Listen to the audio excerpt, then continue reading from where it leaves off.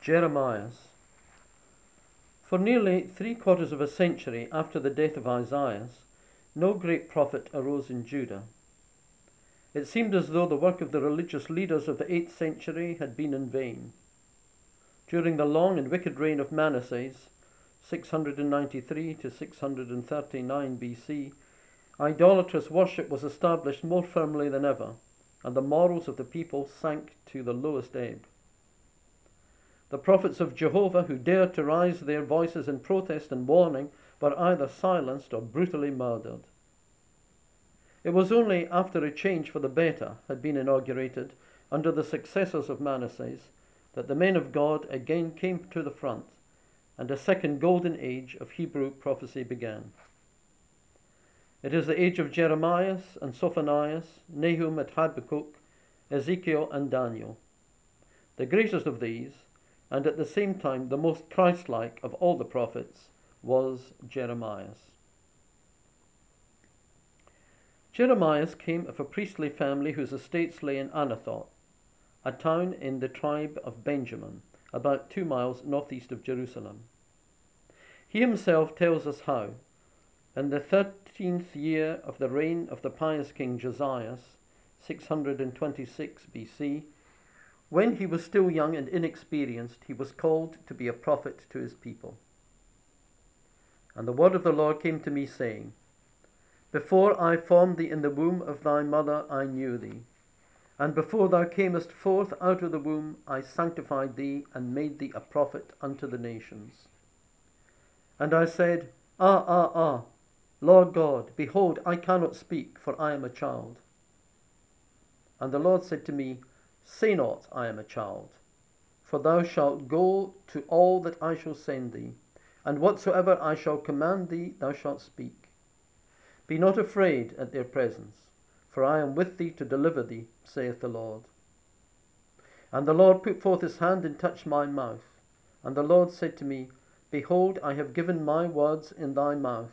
Lo, I have set thee this day over the nations and over kingdoms, to root up and pull down, and to waste and destroy, and to build and to plant. And the word of the Lord came to me, saying, What seest thou, Jeremias? And I said, I see a rod watching. Then the Lord said to me, Thou hast seen well, for I will watch over my word to perform it. And the word of the Lord came to me a second time, saying, What seest thou?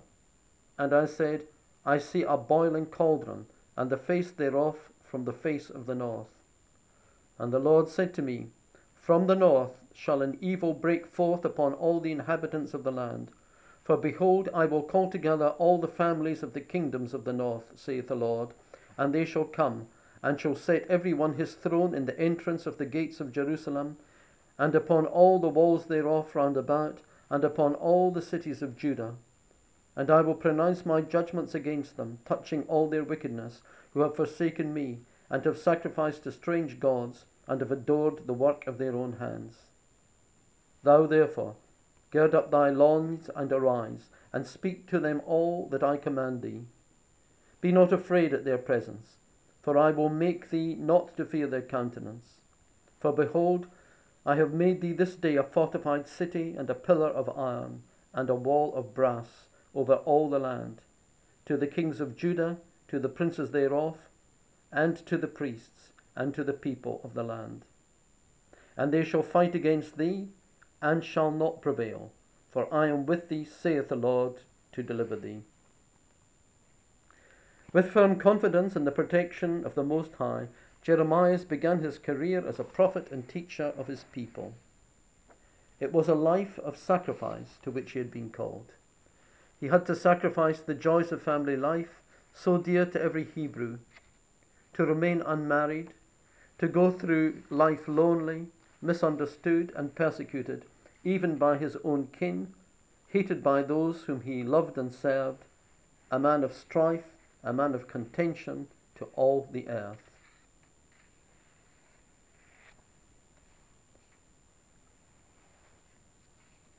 God said to him again, What seest thou? And I said, I see a boiling cauldron, and the face thereof is from the north. A boiling cauldron aptly describes the condition of the eastern nations during the years which followed the call of Jeremias. Assyria was tottering to its fall. Scythian hordes were devastating the fair provinces of Asia Minor and threatening all the east with destruction. The Medes were mustering their armies to push westwards. The Chaldeans were thirsting for revenge against their ancient foe of Nineveh. Egypt was once again casting covetous eyes upon the fertile plains of Mesopotamia. Before long, all these armed nations would be set in motion. The little land of Judah lay between Egypt and Babylonia, the protagonists in the coming battle of giants, and it was doomed to be crushed unless God protected it. But would God protect it? Did it merit protection? Many religious-minded men themselves asked these anxious questions. God had destroyed Israel, the kingdom of Israel of the north, for its sins. Why should he spare Judah, which was filling to the brim the cup of iniquity? Jeremias, foreseeing the approaching disaster, made the most passionate appeals to his people to turn from their wickedness while there was yet time. With admirable courage, he denounced the whole nation for its disloyalty to Jehovah, for its idol worship, and its moral depravity. Always he speaks in the name of God. Thus saith the Lord, he said, my people have changed their glory into an idol. Be astonished, O ye heavens, at this, for my people have done two evils. They have forsaken me, the fountain of living water, and have digged to themselves cisterns, broken cisterns, that can hold no water. Chapter 2. No words are too strong, no image is bold and drastic when the prophet wishes to bring home to the people the black ingratitude of their apostasy from the true God and his holy law. Again and again he interrupts his fiercest invectives to plead with his hearers to repent. Return, O rebellious Israel. Return, you rebellious children. In God's name he promises mercy if only they will do penance. Wash thy heart from wickedness, O Jerusalem, that thou mayest be saved. But the prophet realizes only too clearly that the people will not repent. No, not one. Go about through the streets of Jerusalem and see and consider, and seek in the broad places whereof, if you can find a man that executeth judgment and seeketh faith, and I will be merciful to the city. Says God in chapter 5. Since no one is found to do penance, Jeremias must, in spite of his deep reluctance, become the speaker for the just God and his inevitable judgment. Thus saith the Lord, shall not my soul take revenge on such a nation? Scale the walls thereof, and throw them down. The prophet sees the whirlwind of God's judgment rushing down from the north. Woe is me, woe is me! My heart is troubled within me. I will not hold my peace, for my soul hath heard the sound of the trumpet, the cry of battle. Destruction upon destruction is called for, and all the earth is laid waste. My tents are destroyed on a sudden, and my pavilions in a moment. How long shall I see men fleeing away? How long shall I hear the sound of the trumpet? Thus saith the Lord, behold, a people cometh from the land of the north, and a great nation shall rise up from the ends of the earth. They shall lay hold on arrow and shield. They are cruel, and will have no mercy. Their voice shall roar like the sea. And they shall mount upon horses prepared as men for war, against thee, O daughter of Zion. We have heard the fame thereof. Our hands grow feeble. Anguish hath taken hold of us, as a woman in labour. Go not out into the fields, nor walk in the highway, for the sword of the enemy and fear are on every side. Gird thee with sackcloth, O daughter of my people, and sprinkle thee with ashes. Make thee mourning, for as an only son, a bitter lamentation, because the destroyer shall suddenly become upon us. In the year 621, Josias began his great work of reform, the full story of which is told in the 4th book of Kings. This Good King's reformation was, however, neither thorough nor lasting. No sooner had the pious king lost his life in the battle of Megiddo against the Pharaoh Necho than the people fell back into their old sins and superstitions. After the short reign of Joachaz, Necho placed Joachim, the son of Josias, on the throne as his vassal. With Joachim's accession begins the second period of Jeremias' activity. It was on the coronation day of the new king, on New Year's Day 608. Crowds of people were flocking to the temple to celebrate the occasion. The enthusiasm of the worshippers knew no bounds. Pharaoh Necho had spared the temple, and as long as the temple stood, all seemed to be well. Cries of "The temple of God, the temple of God" were heard on all sides, while thousands of victims were slain in the temple courts. Jeremias had mingled with the festive throng. Suddenly, as he stood in the great gate of the temple, the Spirit of the Lord came upon him, and he boldly denounced the corruption and the crimes of the people and their leaders, their vain reliance on the protection of the temple, and the disaster that was sure to come upon them unless they repented.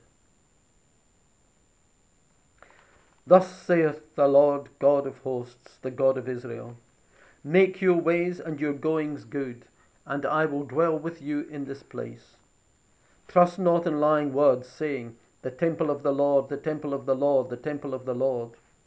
You put your trust in lying words, which shall not profit you, to steal, to murder, to commit adultery, to swear falsely, to offer incense to Baalim, and to go after strange gods which you know not. And you have come and stood before me in this house, in which my name is called upon, and have said, We are delivered because we have done all these abominations. Is this house then, in which my name hath been called upon, in your eyes become a den of robbers? Go ye to my place in Silo, where my name dwelt from the beginning, and see what I did to it for the wickedness of my people Israel. And now, because you have done all these works, saith the Lord, and I have spoken to you, rising up early and speaking, and you have not heard, and I have called you, and you have not answered, I will do to this house, in which my name is called upon, and in which you trust, and to the place which I have given you and your fathers, as I did to Silo. And I will cast you away from before my face, as I have cast away all your brethren, the whole seed of Ephraim. Therefore, do not thou pray for this people, nor take to thee praise and supplication for them, and do not withstand me, for I will not hear thee. Seest thou not what they do in the cities of Judah and in the streets of Jerusalem? The children gather wood, and the fathers kindle the fire, and the women knead the dough, and make cakes to the queen of heaven, the goddess Ashtoreth, and to offer libations to strange gods, and to provoke me to anger. Do they provoke me to anger, saith the Lord? Is it not to themselves to the confusion of their own countenance? Therefore thus saith the Lord God, Behold, my wrath and my indignation is enkindled against this place, upon men and upon beasts, and upon the trees of the field, and upon the fruits of the land, and it shall burn, and shall not be quenched. We can imagine the fury of the priests and the people at this prediction of the approaching ruin of this temple and of the city. The prophet had scarcely ceased speaking when they rushed upon him, shouting, Let him be put to death. Why hath he prophesied in the name of the Lord, saying, This house shall be like Silo, and this city shall be made desolate without an inhabitant? Attracted by the tumult, the officers of the king appear in the temple. The accusations against him are renewed, and he is promptly condemned to death. However, Jeremias is undismayed. Like a pillar of iron and a wall of brass, he faces the infuriated mob of court officials, priests, false prophets, and temple employees. He is the spokesman of God. This is his only defense. And he says, The Lord sent me to prophesy concerning this house and concerning this city, and all the words which you have heard. Now, therefore, amend your ways and your doings, and hearken to the voice of the Lord your God, and the Lord will repent him of the evil which he has spoken against you. But as for me, behold, I am in your hands. Do with me what is good and right in your eyes. But know ye and understand that if you put me to death, you will shed innocent blood against your own selves, and against this city and the inhabitants thereof. For in truth the Lord sent me to you to speak all these words in your hearing. Chapter 26. The prophet's words made a deep impression upon the princes and the ancients of the land, as well as on many of the people. There is no judgment of death for this man, they declared, for he has spoken to us in the name of the Lord our God. One of the princes, Ahikam, the son of Shaphan, was especially prominent in defense of Jeremias, that he should not be delivered into the hands of the people to be put to death. In the 4th year of Joachim, Jeremias received the command to take a roll and write therein all the words which God had spoken to him against Israel and Judah and against all the nations from the days of Josiah onward. So Jeremias called his scribe Baruch, the son of Neriah, and dictated them to him. In the following year, in the 9th month, Baruch read the contents of the roll publicly before the people at the gate leading to the upper court of the temple. King Joachim, being informed about what Baruch was doing, ordered the roll to be brought to him and read before him. Now the king sat in the winter house in the 9th month, and there was a hearth before him full of burning coals. And when Udi, the son of Nathanias, had read 3 or 4 passages of the volume, he cut it with a penknife, and he cast it into the fire that was upon the hearth, until all the volume was consumed with the fire that was on the hearth. And the king commanded Baruch the scribe and Jeremias the prophet to be taken up, but the Lord hid them. In chapter 36. After the volume had been thus destroyed, Jeremias was directed to rewrite its contents in another roll. And Jeremias took another volume and gave it to Baruch, the son of Neriah the scribe, who wrote in it from the mouth of Jeremias all the words of the book which Joachim, the king of Judah, had burned with fire. And there were added besides many more words than had been before. The remainder of Joachim's reign was a period of great mental and physical suffering for Jeremias. He felt like a hunted animal. Wherever he appeared, he was mocked at and derided. He was always predicting ruin, the people said, but his threats did not come true. He must be an impostor. He went home to Anathoth, his old residence, hoping no doubt to find sympathy and kind words there, if anywhere. But his reputation had preceded him, and he found himself in the thick of a conspiracy against his life. His courage, however, remained undaunted, and his sensitive spirit suffered grievously under the heavy burden which the hand of God had laid upon him. He uttered without reserve the emotions aroused within him. At one time he expresses his perplexity at the disorder of the world and the prosperity of the wicked. Thou indeed, O Lord, art just, if I plead with thee, but yet I will speak what is just to thee. Why doth the way of the wicked prosper? Why is it well with all them that transgress and do wickedly? Again he breaks forth into bitter complaints, calls for vengeance against his persecutors, even wishes that he had never been born. Woe is me, my mother!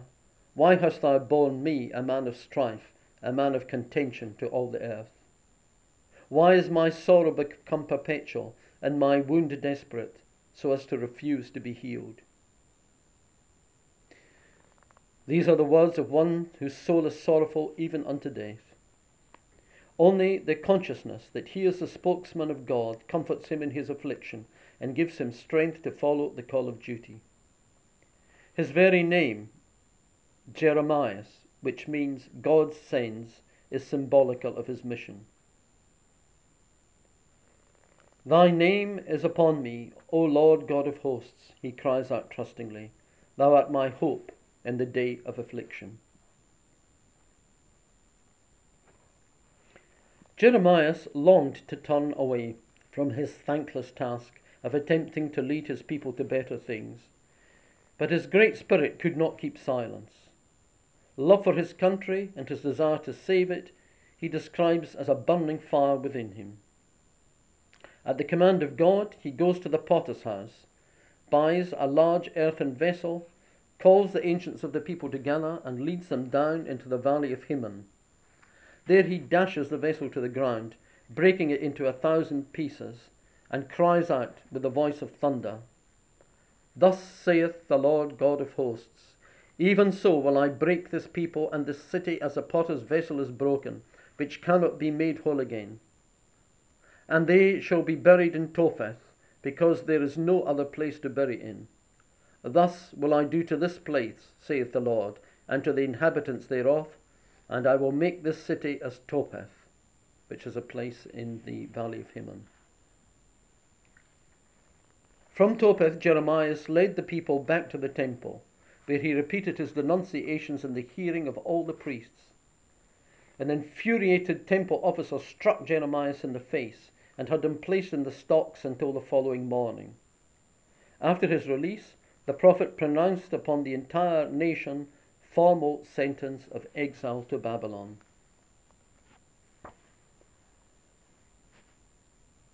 The prophet's prediction began to be fulfilled almost immediately.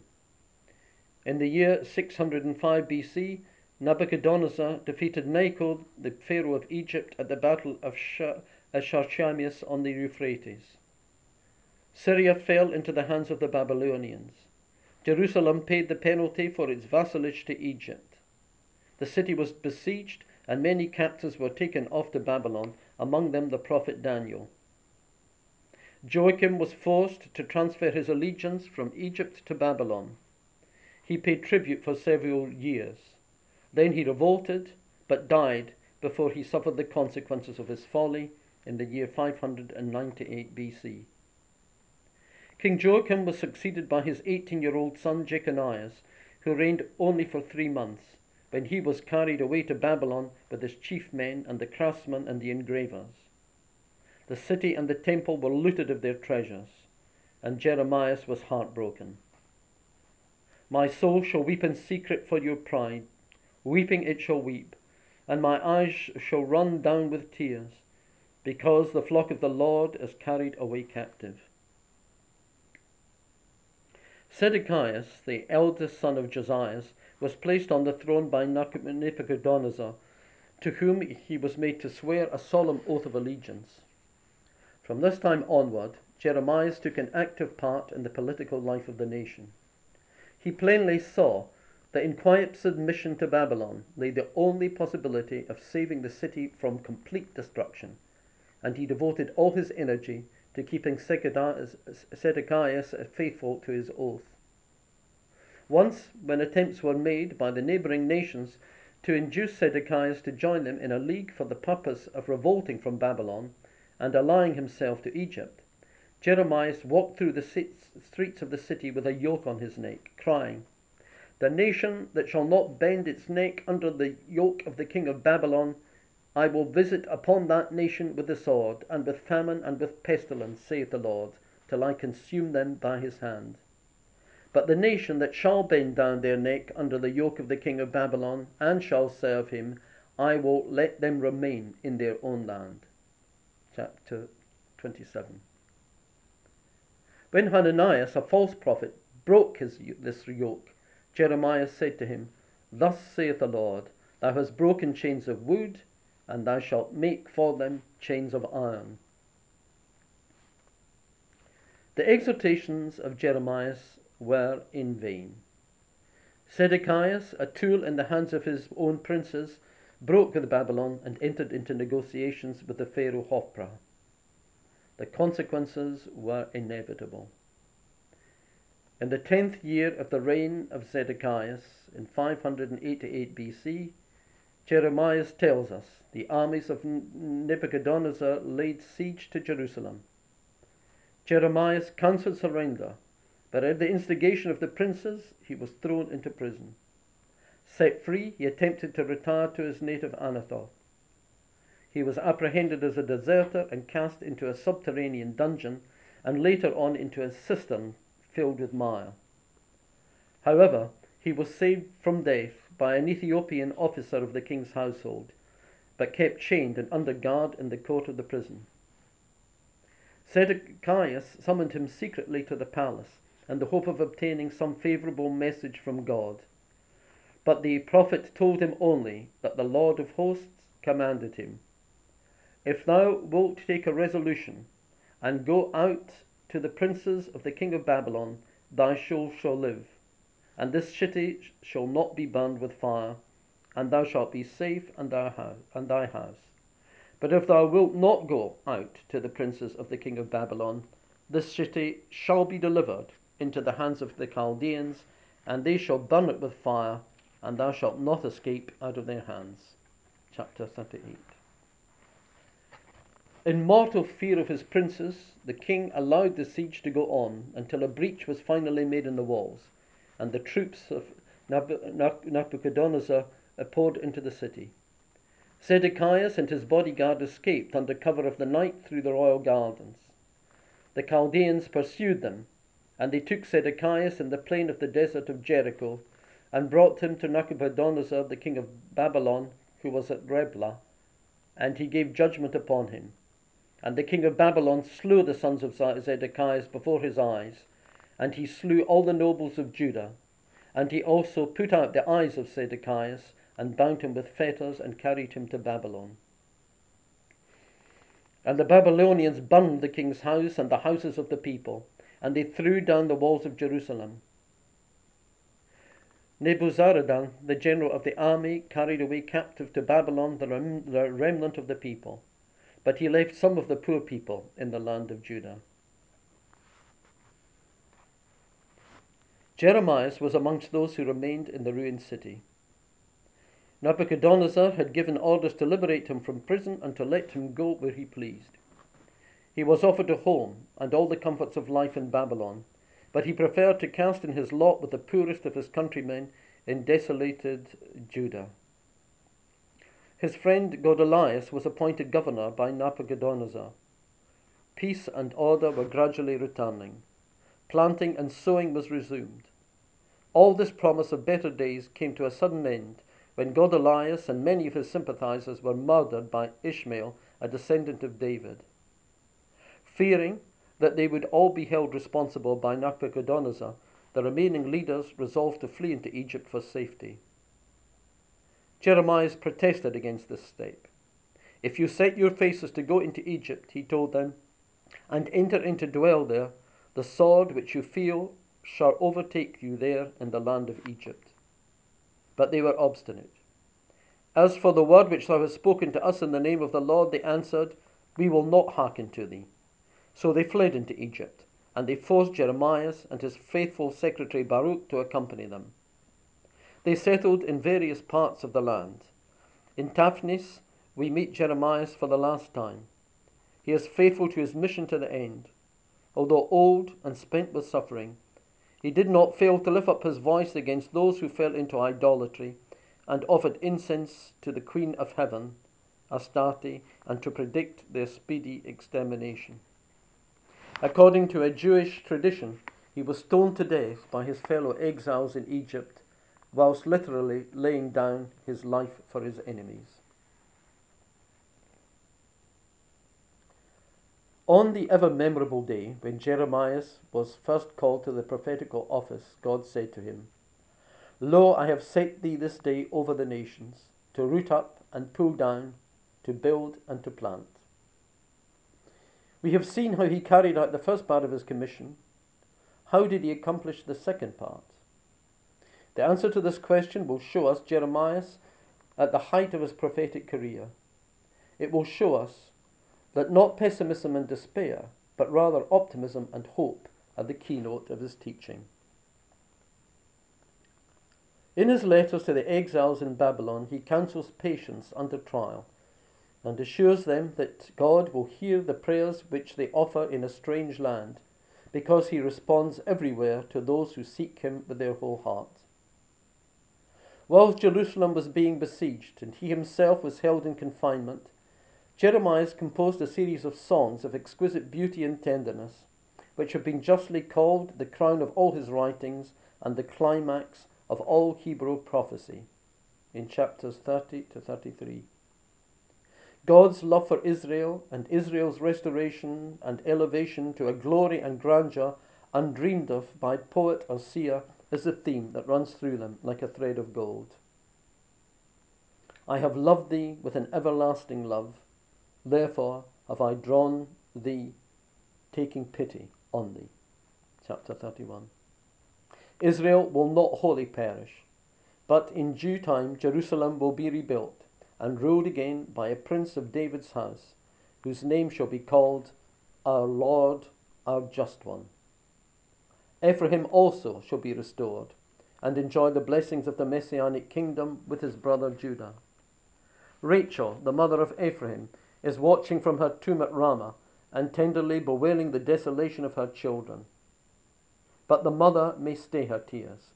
Ephraim will yet show penitence and be saved. A voice was heard on high of lamentation, of mourning and weeping, of Rachel weeping for her children and refusing to be comfort for them because they are not. Let thy voice cease from weeping, and thy eyes from tears, for there is a reward for thy work, saith the Lord. And they shall return out of the land of the enemy. Then follows the great prophecy of the new covenant, which is to consist in a law written on the hearts of men.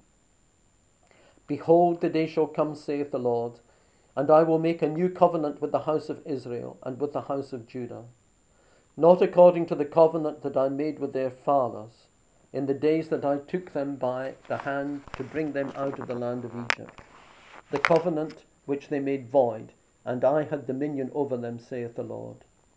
But this shall be the covenant that I will make with the house of Israel after those days, saith the Lord. I will give my law in their bowels, and I will write it in their heart, and I will be their God, and they shall be my people. And they shall teach no more every man his neighbour, and every man his brother, saying, Know the Lord. For all shall know me, from the least of them even to the greatest, saith the Lord. For I will forgive their iniquity, and I will remember their sin no more. Jeremias exercised a paramount influence on the fortunes of the Hebrew race. His spirit can clearly be traced in the sacred writings composed after the captivity, in the wisdom books, as well as in the works of Esdras and Nehemias, the later Psalms, and the books of the Maccabees. He lived on above all in the hearts of the people. They gratefully remembered that it was Jeremias who, after the destruction of Jerusalem, had hidden the tabernacle and the ark and the altar of incense in a mountain cave. They saw him, the great intercessor, ever standing in the sight of Jehovah to speak good for them and to turn away his indignation from them. At a critical moment in their history, when they were fighting with their backs to the wall for their very existence as a nation, as the chosen people, against the tyranny of Antiochus, Jeremias appeared to their leader Judas Maccabeus and gave him a sword of gold, saying, Take this holy sword, a gift of God, wherewith thou shalt overthrow the adversaries of thy people Israel. Second book of Maccabees. Whilst he lived on earth, his heart was found free from sin. Now he dwells in the glory of the invisible world, environed with great beauty and majesty. And he will appear on earth again in the last days with Elias and the other heroes of Israel. For when the Son of Man came, while some thought him Elias, and others John the Baptist risen from the dead, there were others who thought him to be Jeremias. All the prophets, says Cardinal Newman, were types of the great prophet, our Lord Jesus Christ, whose way they were preparing. But Jeremias is the most exact type of Christ among them, typifying him who came and wept over Jerusalem, and then was tortured and put to death by those he wept over.